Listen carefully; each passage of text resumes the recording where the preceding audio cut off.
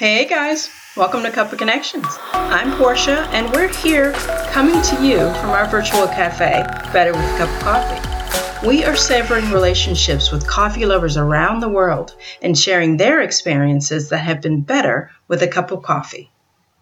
Hi guys, this is my dad. This episode is about this man here who is an icon in so many things. I started Better with a Cup of Coffee because of one of the reasons was because when I stayed here with he and my brother, we would just drink coffee and we would look out at the sunrise, and there's a lot of land in our backyard. And so we were just dreaming about gardens and all this type of stuff. And we were talking about priceless things about my dad growing up, how he learned to garden from his dad, and all while we were drinking coffee. So I thought, well, this is kind of priceless and very meaningful because these moments, they are fleeting. And I wanted to capture all of these moments, and coffee and these experiences and these moments are extremely precious. Hey, Pops. Hey, baby doll. Everything is good. Mm-hmm. Yes, indeed. It's real nice. My brother made this coffee, and it was Folgers Black Silk, I think. And I'm going to tell you right now, it's better than my coffee. Go on, Josh Man. My Josh Man's in the background. He's my bro. But, Dad, I want to talk about something. Okay. Spring is coming, and we have a garden that we've got to get ready. Mm-hmm. So what would you tell everybody about the first steps of getting this garden ready? Main thing is breaking the ground up, get it nice and soft and everything. Once you break it up and get the weeds out of it, take your mattock and dig the dirt up and make it good and soft. And then go and get you some fertilizer to mix up in the soil. Mm-hmm. And once you do that, when you start planting yourself and everything, you have to fertilize it and just take your mattock a hole and dig your straight line if you're going to plant squash, cucumbers, beans. Like green beans? Green beans, blue green beans, straight beans, you can plant pinto beans. Ah. The kind of beans that you want to plant. You can really go long road. All kinds of salads and too, right? Yep. Lettuce and Now, stuff? salad, those radicals, they come up in the fall of the year. But summertime, springtime, like it is now, Mm-hmm. it's come up now. And your tomato plants, you can buy them if you want to. And make it one little hole and put them in the hole and put them in the fertilizer and cover them up. And the main thing about it, be sure to keep the dirt around them real loose. Right. So when it rains, the rain will go down in the ground instead of going off the ground, out off the ground. That's what a lot of people just don't know. That means the plants die. The thing is that the water's going in the ground, but the water ain't going anywhere. You have to keep the dirt loose around there so the water can go in the ground. But main thing is keeping the dirt loose around it and keep the weeds away from around it and everything. And that's it. That's the only thing I know. That's the way I love down there. I had some beautiful garden. Me and my wife and my daughter and my little son. Yeah. We doing that for a long time and everything. We did. Because she stayed in the garden. My wife left for God. She really left for God. What was it, Dad? Mom, her signature move was her butt was always in the air because her hands were in the dirt. That's right. Sure is. But the main thing was flowers. Yeah. She liked flowers. She did. Some of the pretty flowers that you ever see and everything. Mm-hmm. We still have some of her plants. Yeah, we got some more plants right here in the backyard right here. Right in March. Right, we're spring begin in this part in March. And we're going to start going out there. We're going out there now and start digging out and loosen the dirt up, get the weeds out of it now, and get the dirt real loose. And then about the first day of spring, I usually go and run my rooms and put my fertilizer in there. And wait about a week later, she's going to get cold again, and then I start planting my sunflower on the plant in there. But you really have to see it to realize what's going on here and thing. If I had got my granddad to raise us up in God, that was back in 1956. Good Lord. This is before this house was even built. This house here was built in 1959. Yeah, when the house was down here, this used to be a golf course. Right down here used to be a golf course. I used to carry. That's how I made it. Go to school. Go down on the weekend, get me a bag, get somebody's bag and take it and make one of their change and everything and take papers before I go to school. But that's something I enjoy and everything, and I like to write now. Mm-hmm. But one thing I can share out one thing, my daughter and my son, after my wife passed away, my daughter and my son took over. My daughter quit her business in California and come back home to take over everything, and everything's cursed and just. Because I do what I can. I go to the Y, and that's one thing I do every day if I can. Me and my son Doctor go there to the Y, he shoot basketball. I go to treadmill and bicycle weight machine 5 days a week. And my daughter was treadmill in case. During COVID. If we can't go to the Y, we can do it right here at home. And the backyard is big enough where you guys can get some exercise. For everything. I put a heap of golf in the golf balls, and I could get out here in the yard, and we had a dog, we had him. And daughter had a dog, and she brought him down to the blue time. It's like her track. That's right, Josh. But he like down at the Y. Yeah. There's one place I was raised up at. In the Y? Hayes Taylor Y? Taylor YMCA. That's the only place we had to go to. Hayes Taylor YMCA. That was a nice place. So, guys, they built a new Hayes Taylor Y, and it's actually down the street from us. We live on the southeast side of Greensboro, right? Yeah. But then the original Hayes Taylor was on the corner of where A&T University is. Yes, now. Yeah, right. That's where it used to be. Uh-huh. And so my dad was talking to me about how he and his brothers. No, wait a minute. You got to tell everybody, Dad, you're 85, going on 86. I'm 86. You're 86? You're 86 this year. God, see, I can't keep up. He's 86. He's born in 1936. Mm-hmm. That's a lot of knowledge. But he was telling me about the times when he and his brothers would walk everywhere from school. Times have changed, obviously. But back in the day when my dad and my mom were in high school and in junior high school, they would have to walk everywhere. I mean, miles to get to school. And then if you guys wanted to go somewhere like the YMCA or visiting your girlfriends or what have you, or checking out the girls, as you said, at Bennett College, you would walk everywhere. There was no cars and all of that. No, I would walk everywhere. Rain or shine, you walk. Get along around or something put on your head. You go to school. You don't stay out.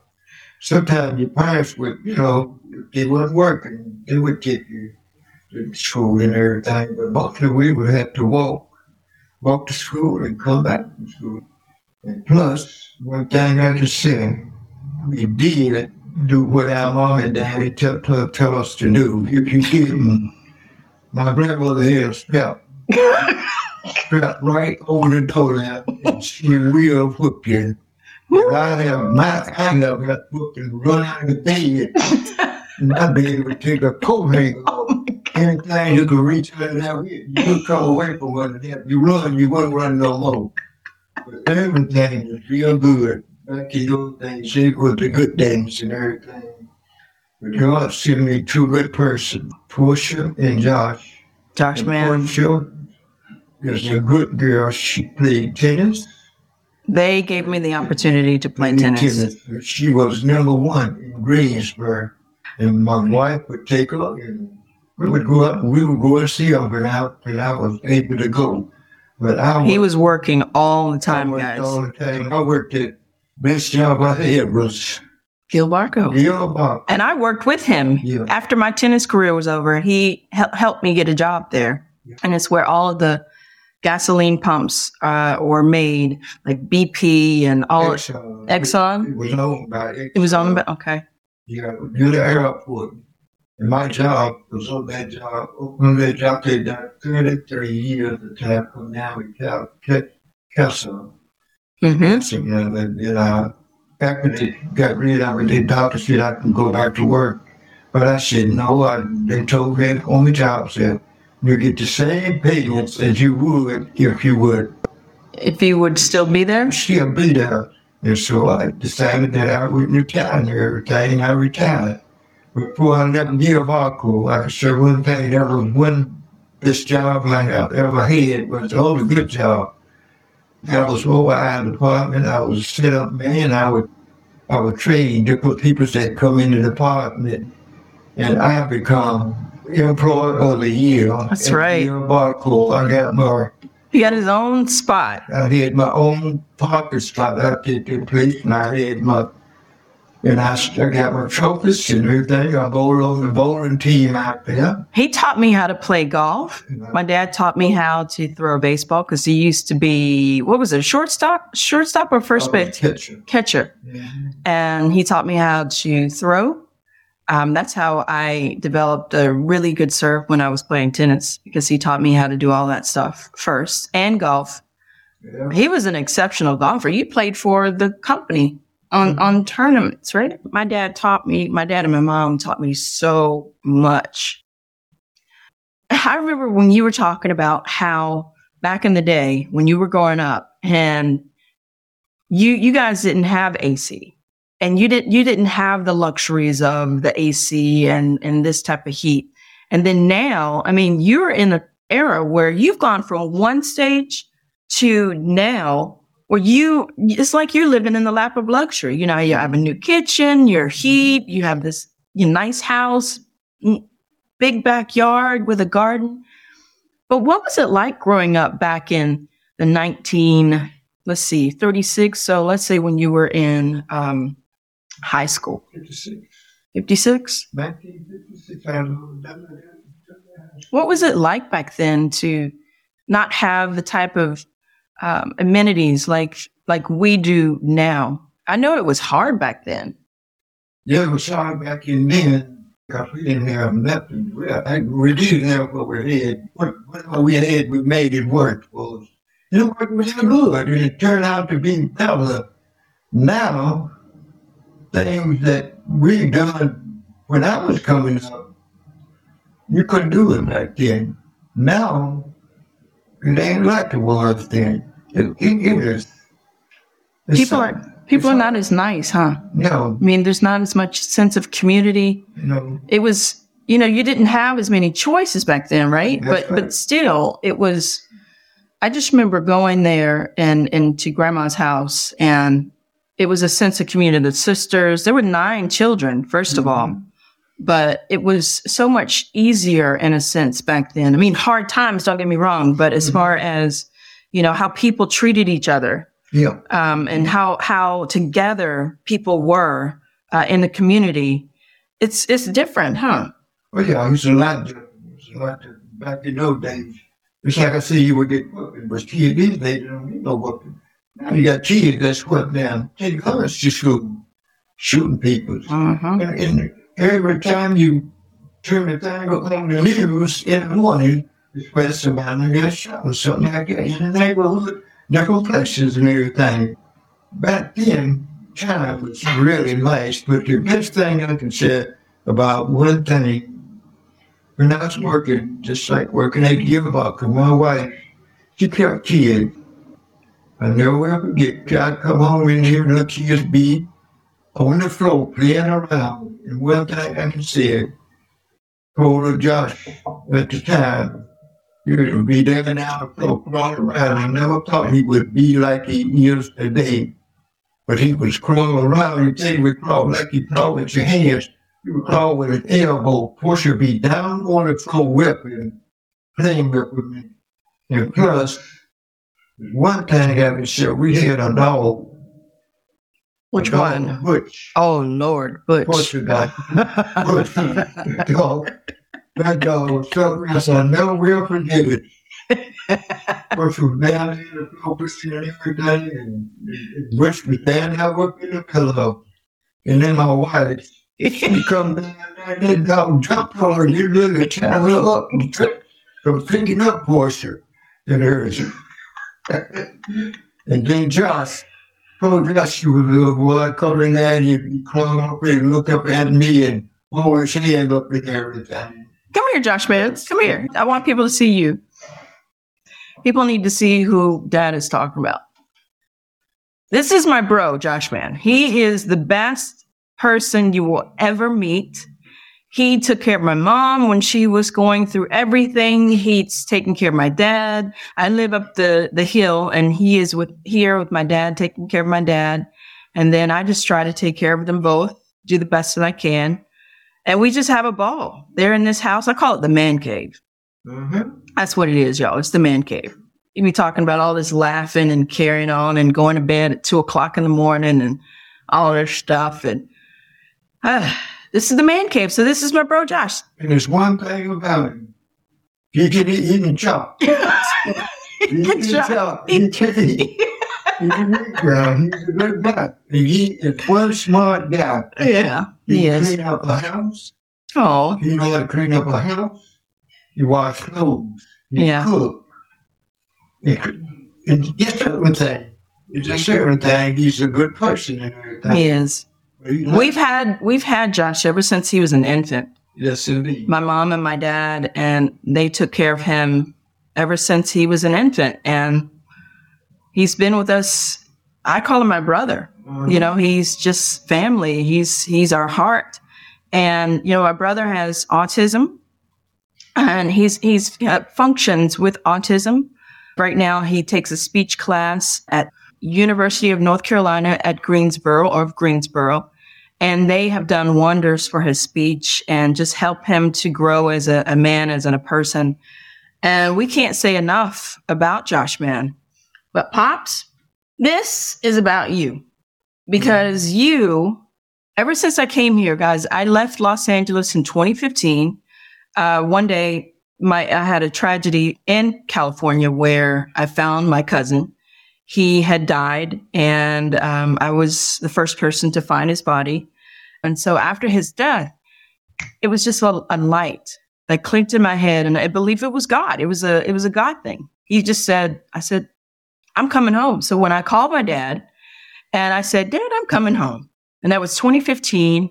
And I drove back, and I've been here ever since. And I stayed with my dad and my brother for, I don't know, about 3 years or so until I met my wife.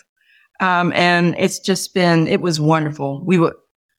Every single morning, we would wake up. I would wake up before him because I would go to the gym.